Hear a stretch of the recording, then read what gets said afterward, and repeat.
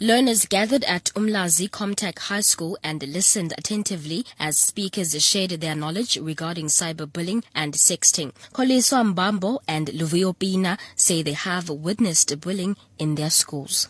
We are talking about the awareness of justice, like bullying, the children's abuse physically and emotionally, parents abusing children by sex. I have seen children being bullied by the elders from grade 11s. They kind of take money from the children that are smaller, grade 8.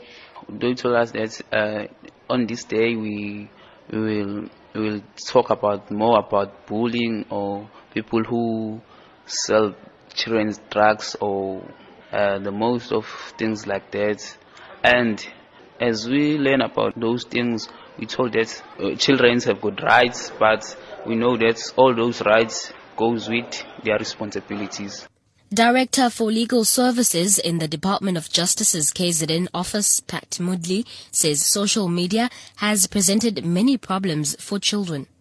Celebrating Child Protection Week, and today is International Children's Day, so we're commemorating International Children's Day, and we've decided to hold an event with high school children because the themes for this year's Child Protection Week are cyberbullying, sexting, and we thought that it is high school children who are more exposed to social media than the younger children. Then other issues that have now arisen, are these new social media related issues like cyberbullying and sexting.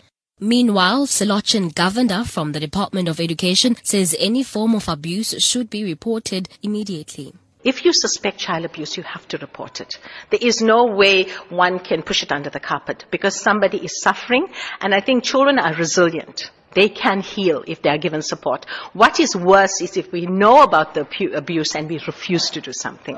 Because as guardians of our new generation, of our leaders for the future, we need to ensure that they have the well-being and the stability so that they can take their true place in society and make us proud. Learners at the event were cautioned not to send each other nude or semi-nude pictures or videos on their cell phones. Cassandra Zungu, SABC News, Durban.